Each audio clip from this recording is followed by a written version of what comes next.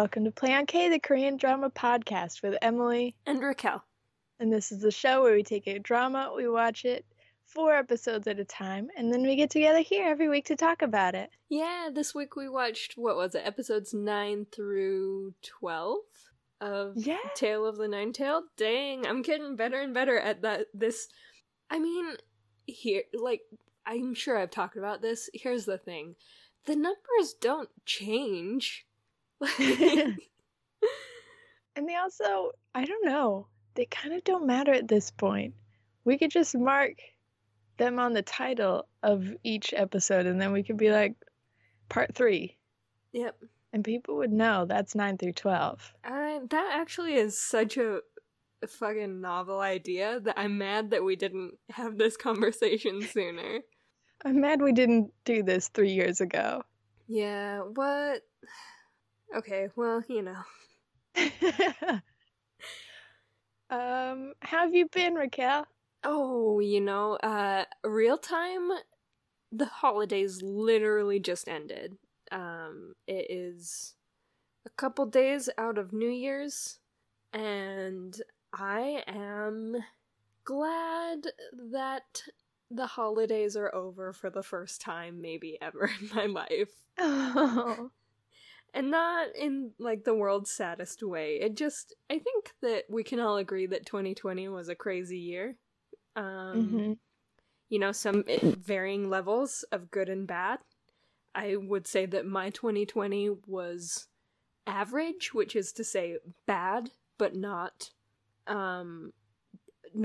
terrifying, as far as, certain different situations go. But that said, 2020 did go ahead and just, really color this holiday season with its badness.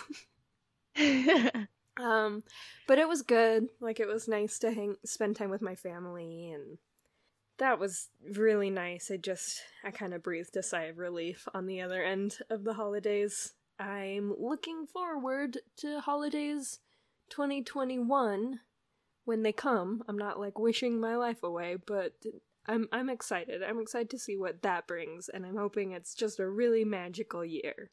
Yeah. Same. It was a very slow holiday season for me.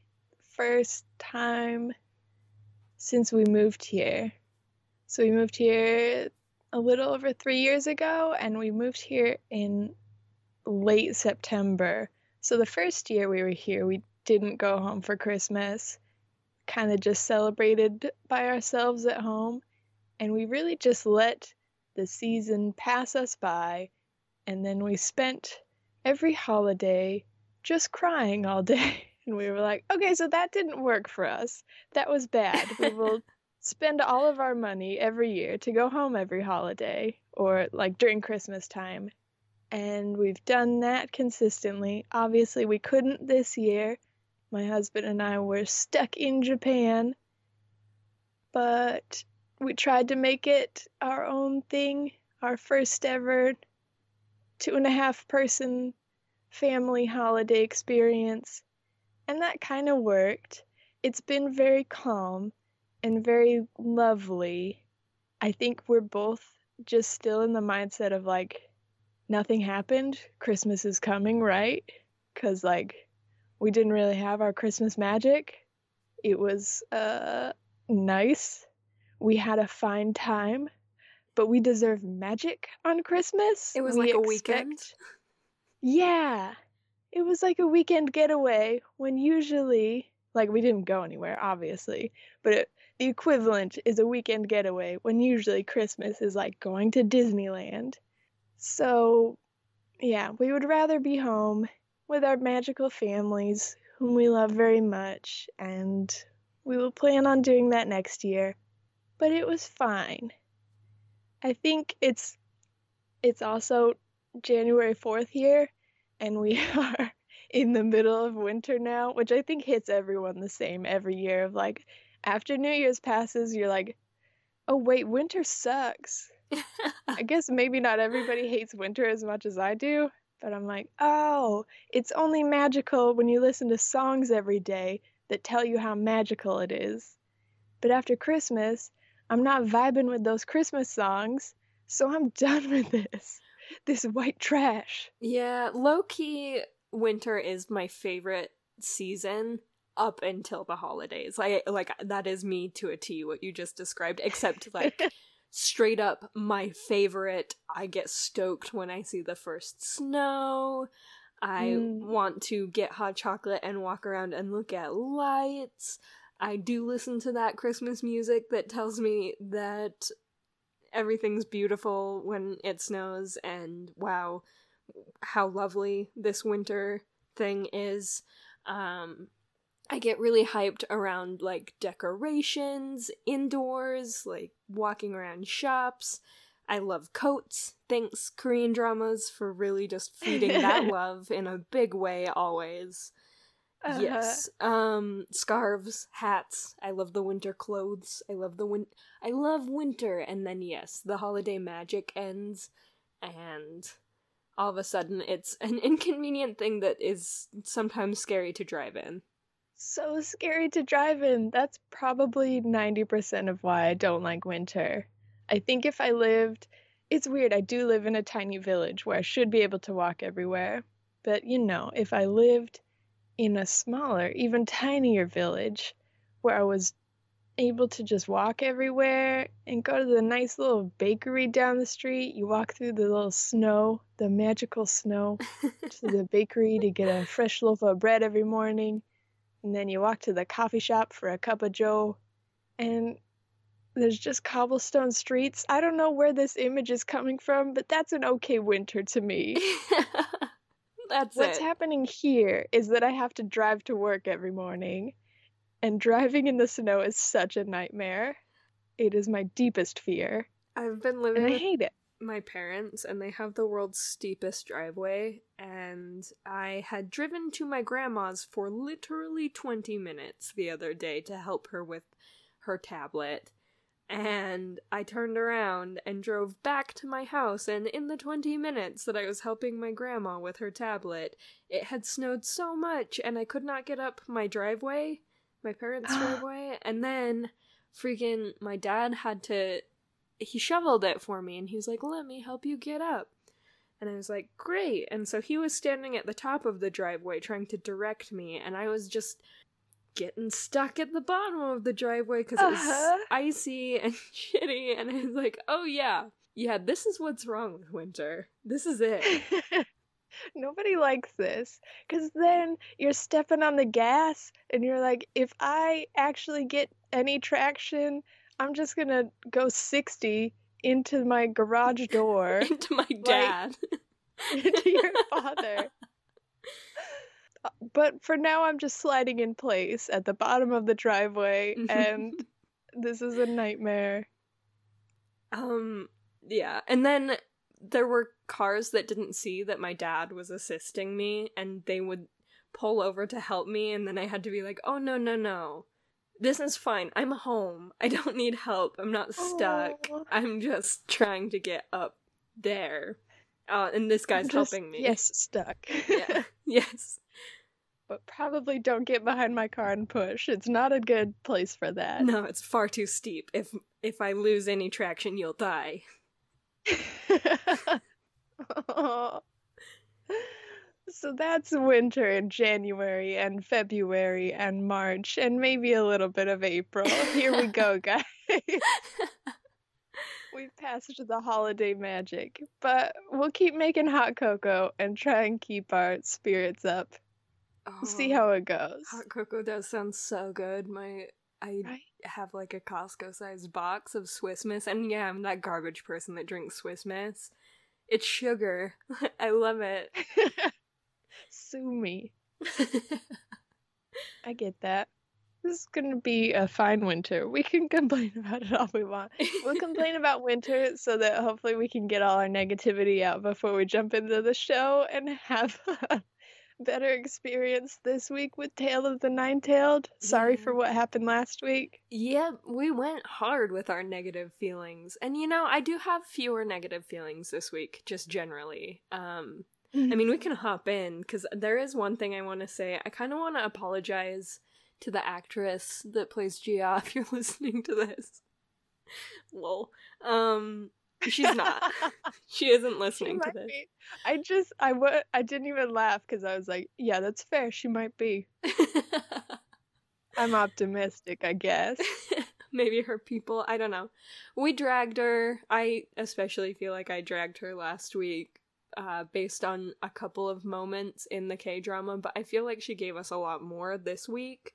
And now I'm looking back and, you know, in light of her giving us so much this week in these next 4 episodes, it feels like it really was just a character decision on how she wanted to handle her feelings kind of in those moments, instead of just her being a closed off, emotionally vacant human being. So yeah, she really brought it this week, I guess is what I'm trying to say. Apologies, because it makes a lot more sense in the context of the show almost as a whole. We've only watched 3/4 of it, but seeing more of the picture, it's a lot clearer that it probably was a character choice, and she was supposed to be emotionally closed off for a lot of the show. It was just our dumb brains being like, we're halfway through the show and we're still not connecting with you at all. Yeah. And that's your fault, not ours. It's always our fault. Yeah, we're gonna put that on you because it is a lot of introspection that we don't want to deal with if we try and put it on us. I'm not ready for that. I can't afford a therapist to help me through that. So that's your fault. It's your fault that I can't connect with humans, okay? So this week, literally the last 2 days, I have cried so hard, not at Korean dramas, that it kind of made me realize that this Korean drama has not made me emotional. Because I watched a couple different pieces of media that big time made me cry, like, whoa. And I thought up until that point that I was maybe just emotionally dying, but I guess I'm just not feeling too much of the sads from this K-drama. Okay. Yeah, I'm curious if it's us right now. I'm always gonna blame it on us because I'm in the same boat. I'm having a hard time even turning on Korean dramas right now. Please let us know if you also experience this, because as a Korean drama podcaster, I feel like there was a weight on my shoulders, this responsibility to be like so into K-dramas all the time. I'm supposed to be watching 10 every month and be so on top of what the new ones are and how I feel about them. But sometimes I'll go through, I'd say like the past 2 months I've been here, of like, I can watch like an episode of a new one and be like, it's so good, or I didn't connect with it, or whatever. And either way, I'll never turn it on again. Mm-hmm. And it's kind of a struggle to get through our homework of watching K-dramas for the podcast. And I don't know if that's just like depression from the hardships of 2020. Like you said, we probably need therapy. But also, I don't know if it's just the dramas that we've been watching, and maybe we just haven't been connecting with this one as much as we thought we would. Yeah. I think this one especially we built up in our minds a lot. I think so too, because it's got your boy Lee Dong-wook, who was the Grandmaster champ at making me cry when we watched shows, for example, Goblin or Guardian, depending on what year you watched it in. And he just, all of his scenes in that hit so hard, and like I said, he, like, his scenes, Grandmaster champ of just, I cried habitually watching that show. And then to, I guess, come to this, where I still think he's just an outstanding actor. I was watching the K-drama in the same room as my boyfriend because I wasn't worried about crying. He's seen it. He's been there for all the other tears. So, but I also, just wasn't worried about this K-drama making me particularly emotional. And so I was watching it in the same room as him while he played video games. And at one point I laughed out loud at just like a hand gesture that Lee Dong-wook did, that his character did. I think he was talking to like the grandma or something. Yeah. And he like threw a thumbs up and then pointed at himself. Oh, there's one where he blew her a kiss. And I was like, that is the best.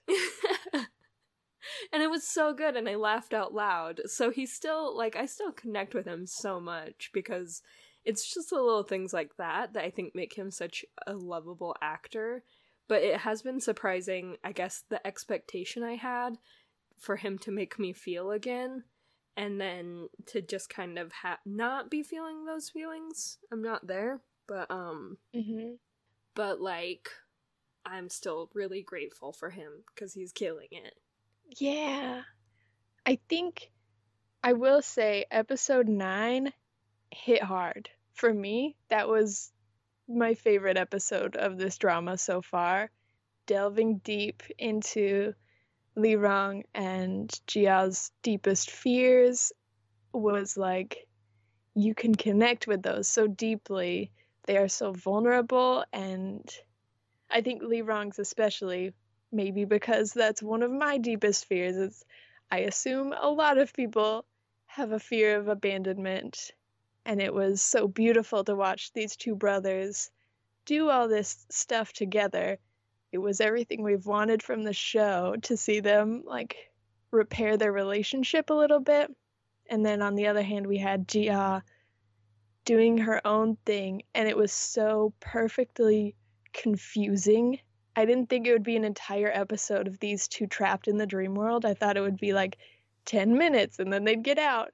And it was so cool to see like the explanations slowly unravel of like why Leon picked his brother instead of Jia. Like he wouldn't have been allowed into Jia's dream world, and to see why it made any sense that her nightmare was having her parents around.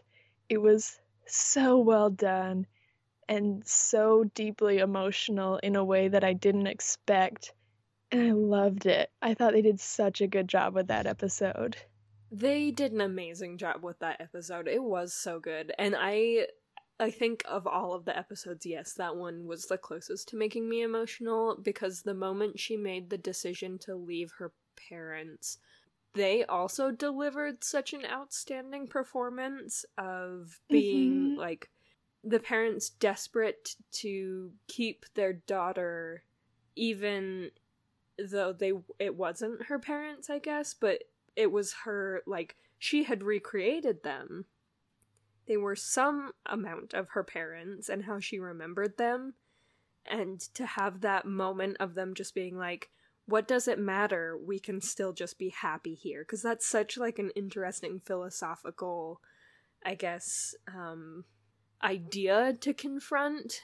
That just, like, what's the difference between happiness in reality or, like, a completely made-up reality that maybe you know it's not reality, but it feels like happiness. So, is it not happiness because it isn't true reality? Or I don't know, it's a lot, it's really heavy, and they did a really good job with it.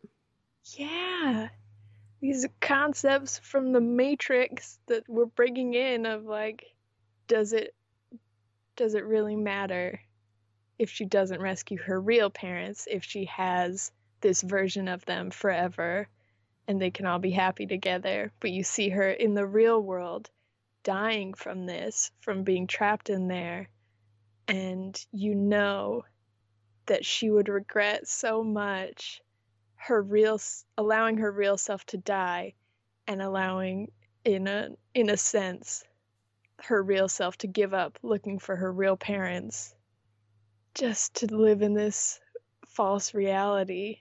It's so deep, and it cuts in such a new way. Chef's kiss. Beautifully done. My only tiny, of course I can never be totally happy. My only tiny piece of criticism was that later in episode 11, they try and bring back conflicts that were resolved in that episode, where the CEO approaches Gia and gives her the bottle and the carnation to like either save her parents at the price of like destroying Leon or to give up on them forever. And you're like, that was literally the choice she made in episode 9.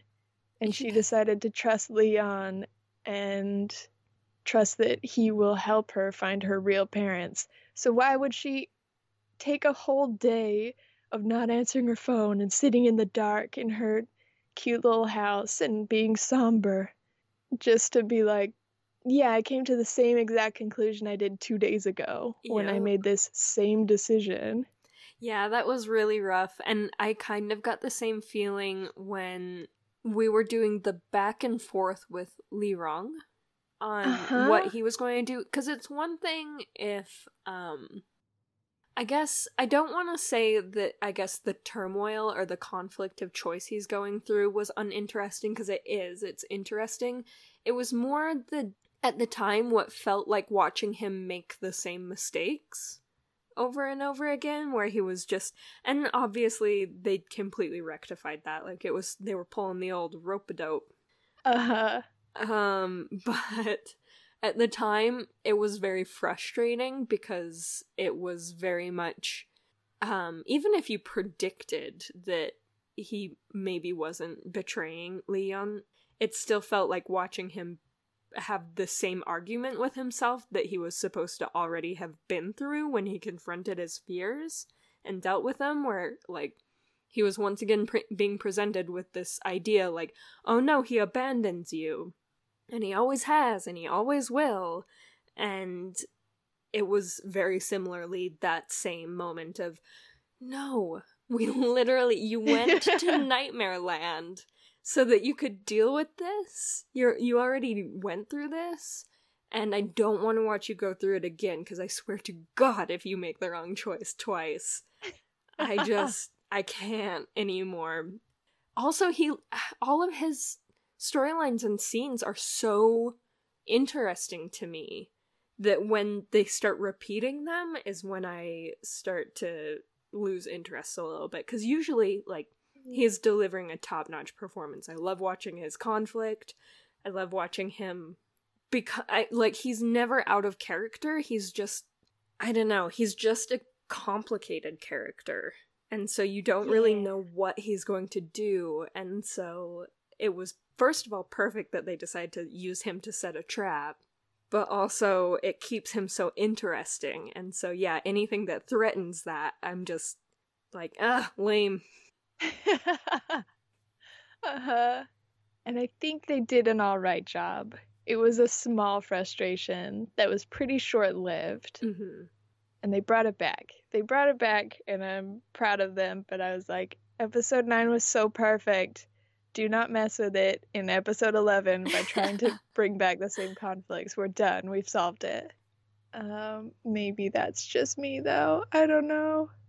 I did have one small other improvement for the show. I think that's it as far as complaints. But as far as just a fan fiction, I guess. So imagine, if you will, there is a scene where Imugi is asked what they're after, like what the end game is, and Imugi says, I want the mountain god's body, and I want Gia as my bride, or like, I want that woman as my bride, and he means Gia. And that's such a cliche and kind of gross, old-fashioned line, but just imagine how hard it would hit if Imugi was played by a woman. Ooh. That would be so cool, right? There are so many scenes where I was like, oh, but if Imugi was a woman, oh, this would be so cool. Yeah, freaking tired idea. Another creepy man demon who wants to have godlike powers and be married to a beautiful woman he can control. Ooh, tired, wired, a woman who wants godlike powers. And wants a beautiful woman as her bride. I'm just saying, that show has a bisexual energy that I'm here for. Yes, I want that. I want that energy in this show. I will say, as far as actors, though, if they were gonna pick a man, they picked the right Dead-Eyes boy to be a dead-eyed boy to creep me out. I'm so in love with him. It's hard because he's such a baby face that I'm like, yeah, you look like a 22-year-old. I looked it up and he's like 27. What the what? He's a man. He's I'm a 27. full man. He does not look 27. Or No. maybe I look ancient. Who's to say? Who's to say? Let's not talk about skincare routines. Let's just say one of us has been aging and one of us hasn't. He stopped at some point. He is frozen. But, like, I'm a little bit obsessed with how perfect and doll-like all his features are. I love him. I think he's perfect casting. Good casting, if you will. It is very good casting. But I just want a woman in that role instead. I'm sorry. Yeah, no, big time. That actually, it is not something I had considered, and I'm a little mad at myself because that would make it better, and I'm a little mad at the writers because that would make it better. And the casting directors. Hey, everyone, get together, write that good character that we need, not just the character we've always had. Just write the same exact show, and then cast the roles as different genders than what you originally imagined. Heck yeah, make Gia the mountain god. Who's to say? And then I'm just saying. Also make if... Gia. Also, she plays both roles. What if she played sort of both? Lindsay Lohan in Parent Trap vibe. Or Hilary Duff in that one movie about Lizzie McGuire. The Lizzie McGuire movie. If you will. I'm here for it. Give Gia all the roles. We've seen her work now.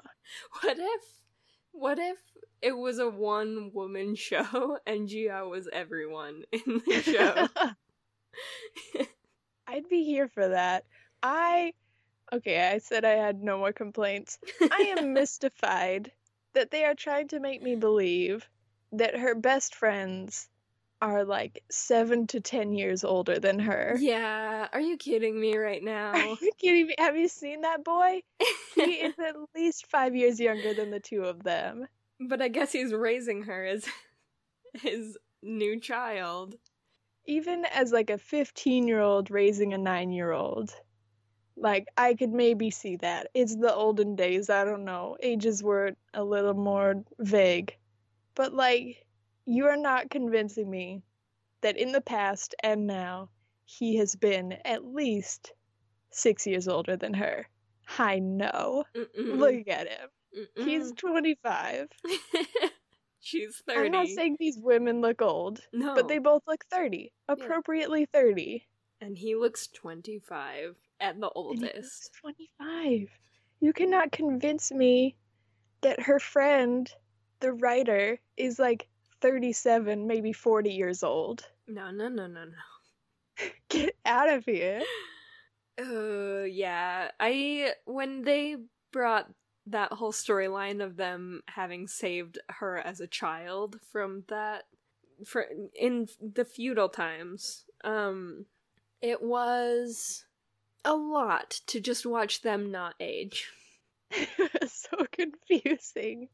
Again, and they sort of got away with it with having a mountain god that doesn't age, sort of, a little bit got away with it. We're all still creeped out. No one's okay with it. But to have people that are supposed to age just in a time when life was so hard, just continue to look so much younger than her. Just change their haircuts, and apparently that's it. Mm-hmm. I mean, it usually works on me, I'm not gonna lie. But I was not fooled this time. Those guys, are not that much older than her. Hi. No. So, speaking of things that's like maybe just us, or maybe just me, but it's really a big deal for me. Is anyone else finding themselves constantly extremely distracted by how concerned they are for Shinju, or is that just me? No, I get that. I'm just constantly, when he is not on the screen, I am worried because I want him to just always be in view so I can keep track of him. Oh no, I'm not that worried, but I get it. I love the good boy who takes care of dogs and cats and is pure and sweet, and when I can't see him, and at this point he's been hypnotized by a Mugi, so we don't know at what point he's just gonna jump off a cliff, Uh-huh. Whoa, remember that really dark scene when 132 people killed themselves? And the show's just like, next scene. What if her friends are gonna kill themselves? And you're like, I'm sorry, wait, we're not done processing the amount of suicides that just happened. I'm trying to think about what that would look like in a news story in real life. Absolutely fucking terrifying is what first comes to mind. Not just a passing, oh, did you see that spooky news story? Hey, you were there. Are you okay? Well, we'll never talk about this again. It would be especially their team. Yeah. They're freaking mystery squad, and they're like, oh, what a crazy story. And you're like, somebody else's story? Maybe you should get in on that. Maybe you should investigate that. And they're like, oh, no. I'm getting paid $77 per hour to advise Lee Young on how to be a good boyfriend. So I'm gonna do that. I mean, I get it, but also you gotta keep your TV jobs, and I really feel like that's a story you could pursue. Insanity. Yepers. I'll just think about that forever, I guess. And how brushed over it was in this fictional... You could write a whole show about that moment. You could write a whole show about that moment and the way it affected people's lives. We could do 16 hours on that, and they barely gave it 16 seconds. Yeah. Yeah, they really did not come back to that. I genuinely forgot about it. Do not dwell on that moment. I mean, it'll haunt you.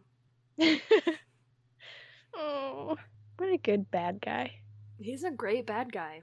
I am scared of him. That's fair. He's spooky. He's a spooky guy.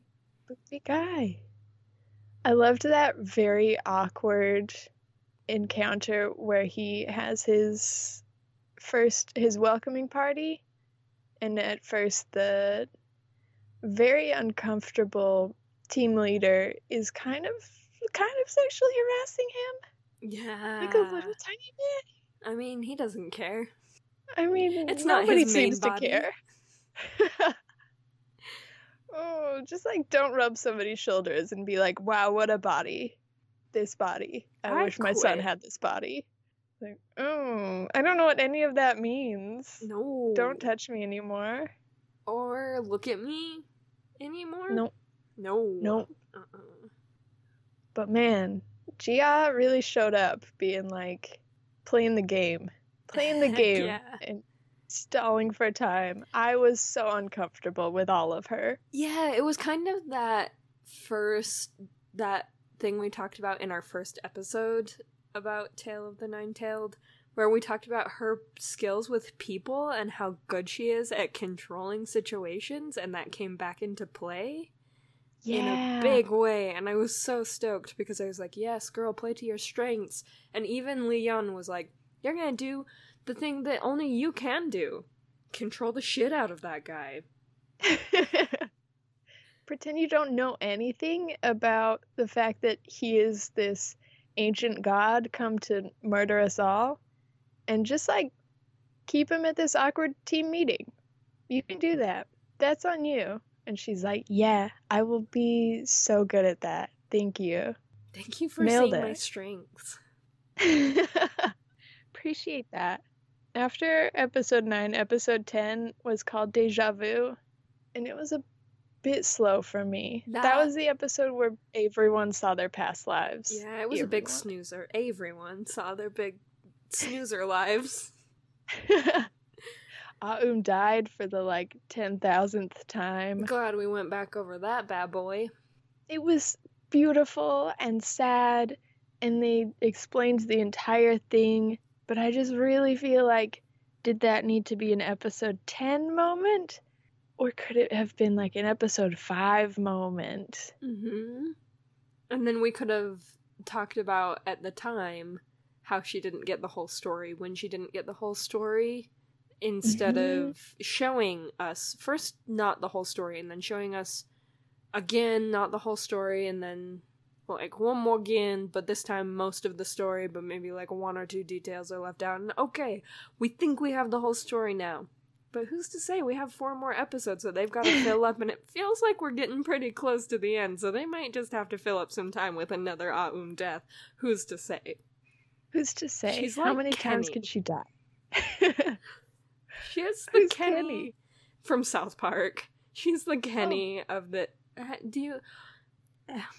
Do you understand that reference? I don't. Oh, no. I know South Park. There are children. That's kind of all of it, right? Yeah. I think you got the main premise. It's a bunch of Canadian children, but there's one of the Canadian children named Kenny, and he dies in every episode. Oh, no. But he's fine. By the next episode, he's back. Okay. Yeah, that's Aum for sure. That's Kenny. I get the reference now. I don't think they're Canadians, now that I think about it. It feels like they are, though. But the Canadians in that show are animated differently and talk differently. Anyway, this has been our South Park fan cast. I have never been a fan, but I guess here we are. I guess here we are trying to explain the premise. Yeah, but should we have come? No, we should not. But for those of you who got the joke, I think it landed. Thanks for being here. Can I tell you something really stupid? Please. That bothered me the tiniest bit? At the end of episode 10, Gia is confronting the CEO. I don't know what his name is. CEO Live Forever. And they're facing each other. They're doing that K-drama thing where you just kind of stand 2 feet apart and talk to each other. That's fine. I guess that's a normal way to talk to people. I just haven't done it in so long that I forget. But then at the beginning of episode 11, they're replaying the same scene, and he's sitting at his desk. Oh my god, I actually convinced myself, in order to live with what was happening, in order to cope with the fact that they did that to me, I had convinced myself that he was sitting the whole time. And I'm so glad that you're clearing the air right now. How will I cope? I don't know, but I'm so glad to know that I'm not out of my mind. You're not. They're out of their minds, thinking that nobody would notice. That's a pretty common K-drama thing, is you leave off with a cliffhanger or a finale scene, and then it replays, usually with more information or context, in the beginning of the next episode. So you can tell it's filmed at a different time. They're redoing the scene, essentially, but it's usually not that different. This was change his clothes, put him in a different spot.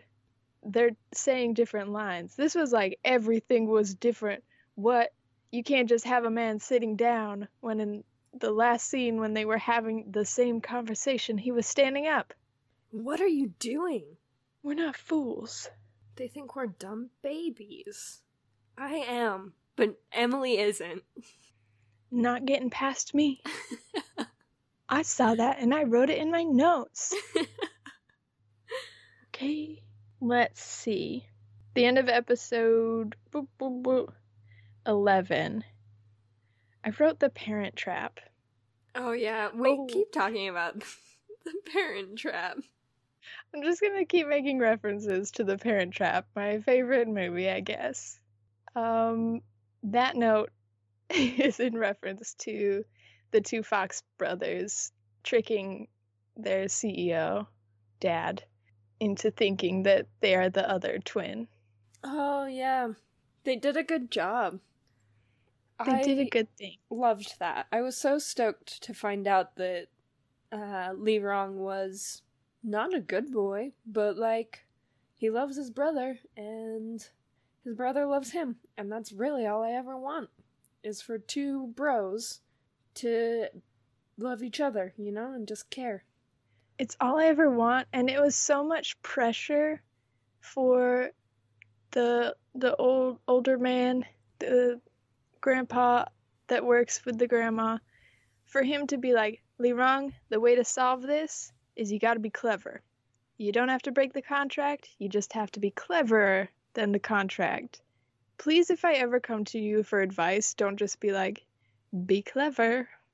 Like, hey, no, tell me what to do. If I could have come up with a plan to get out of this, I would have. But I like that Li Rong came through. He was like, oh, I figured it out. I was clever.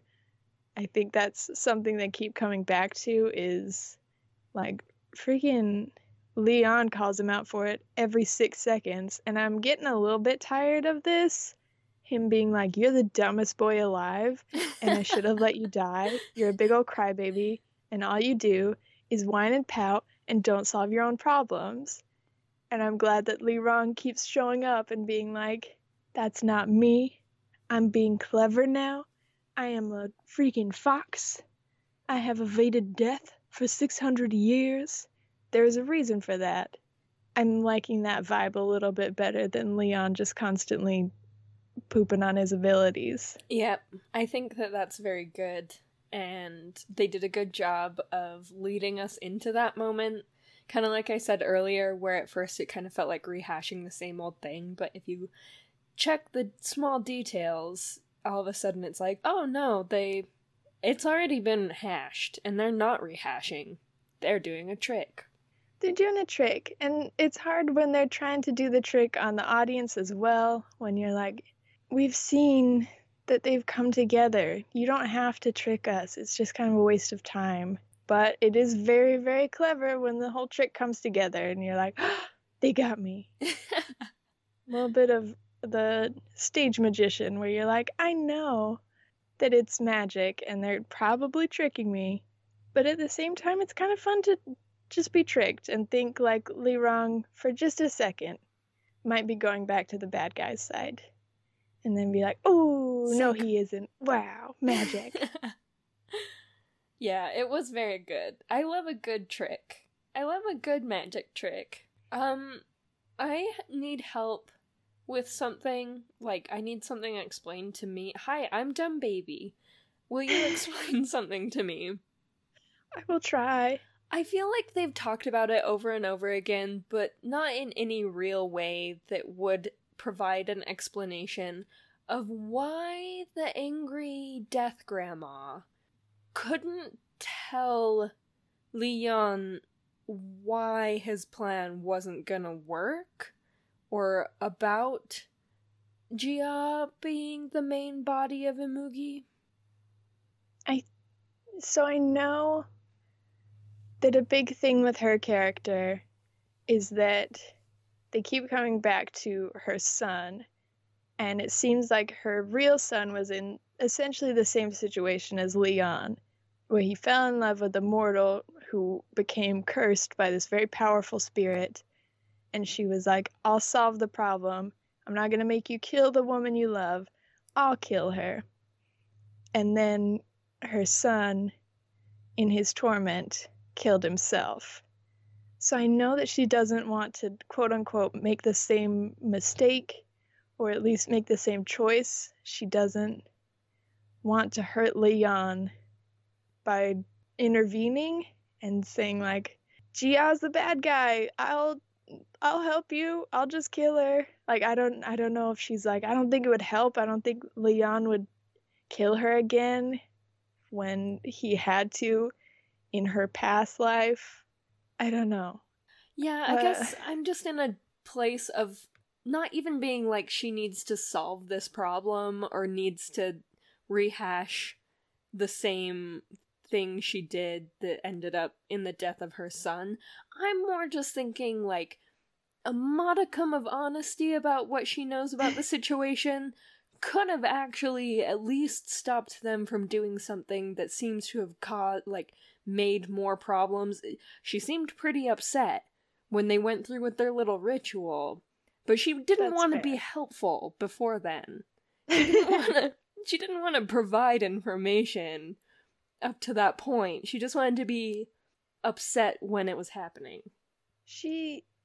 That seems to be kind of her character, and it's something I don't understand. I would like, maybe the last 4 episodes will really help my understanding bridge the gaps here, but like, there are a lot of things that frustrate me about that character a lot. Yep. Mostly how she treats her husband, where I'm like, I don't like the trope of having a nice guy character who's just happy-go-lucky and super nice and bubbly to everybody, especially the people he loves, and they all just step on him and treat him like trash, and you're like, that's not comedy. That's not fun for me. No, it actually kind of ejects me out of any good feelings I am feeling. Like, if I'm having a good feeling, maybe about what a nice guy he is, or about a previous scene, who's to say? I am immediately, that ends as soon as someone is abusive towards someone who doesn't deserve abuse. Consistently, from people who are supposed to love him. So I don't get... Yeah, I think their relationship really overshadowed any frustrations I had with how she's communicating with Leon, because I think that's supposed to be very mysterious, and they've definitely written a character who is omnipotent and makes decisions that you can't understand because you're a little dumb mortal or a little dumb gumiho. And so, in time, it will all come together. I'm confident in that. But I get what you mean of like, then why does she act so surprised and put off when Leon's plan fails? If she knew that it would fail and knew that that would be his plan all along. And didn't tell him why it was going to fail? She said it's going to fail plenty of times, but at no point was she like, because that's not Imugi's body. Sorry, bud. There's 2 of them. There's 2 Imugis. Yeah. And literally only the 25-year-old dude at the Mystic TV show offices knows that. He's the only one that knows there's 2 Imugis. Sorry. I also knew. Because I'm all-knowing. I knew, and he was about to tell you, but of course he couldn't. And I had a lot of opportunities, and then I just didn't. Because... something. You'll know in time. That's fair. I don't know the answer. I think I rambled for a long time, hoping that you would pick it up and be like, oh, I see now, and then you would explain it. That's usually how my explanations work. It didn't work. There is no explanation for now. Well, I guess time will tell. We've got 4 final episodes to watch. Yeah. It's gonna be an interesting one. I thought the homecoming of Jia's parents would be more touching. I think, similar to Aum's death, it's just kind of happened so many times by now. Yeah, sorry, you did it in her dream. You did it episode 1 when you made us all think that it was a dream, but actually they were trying to kill her. It's just happened a lot. And I love them. They're the purest parents in all the land. But it was very precious to get to see her with them. It was just nice. It wasn't like a big moment for me. Yeah, it felt like there was a lot of build-up. And then probably, the biggest moment being episode 9. Where you're like, she spends the whole episode with her parents. So to be like, in episode 12, she also spends half the episode with her parents. You're like, it doesn't hit as hard. even if he'd waited just a few more episodes. But I also built it up in my head that was kind of endgame, that their goal with this show was to get her parents back. And they're like, no, we've got a lot of other storylines to tie up. Don't worry. Lee Rong is dying now. Oh, poor buddy. Didn't even see it coming. Feel bad for him. I really like Lee Rong. Don't get me wrong. That's gonna be sad. But they established that he was dying anyway, so I'm kind of like, okay. I mean, he was on his way out. I feel bad for Yuri. Mm-hmm. That sucks so much more than just dying, is being the one to kill the person you love. Ouch. They knew what they were doing. They filled that episode with flashbacks of those two building a relationship. Mm-hmm. And how sweet she is with him and how much she cares for him just over the course of the drama. Even in the morbid moments. Like when they were breaking the hands of baseball players together, you know? Mm-hmm. So sweet. Doing her first murder and he's so proud of her. Cute. And then, dang, real hard-hitting stuff. They do the thing with this drama that I just can't figure out how to feel about, where she's murdering her, like, best friend, this person she loves so deeply, and it's juxtaposed with Coffee Bay and Leon getting promise rings with his girlfriend. Yeah, like, I don't know why they think that's a fun show setup. In fact, that might be why I'm not feeling emotional while I watch this show.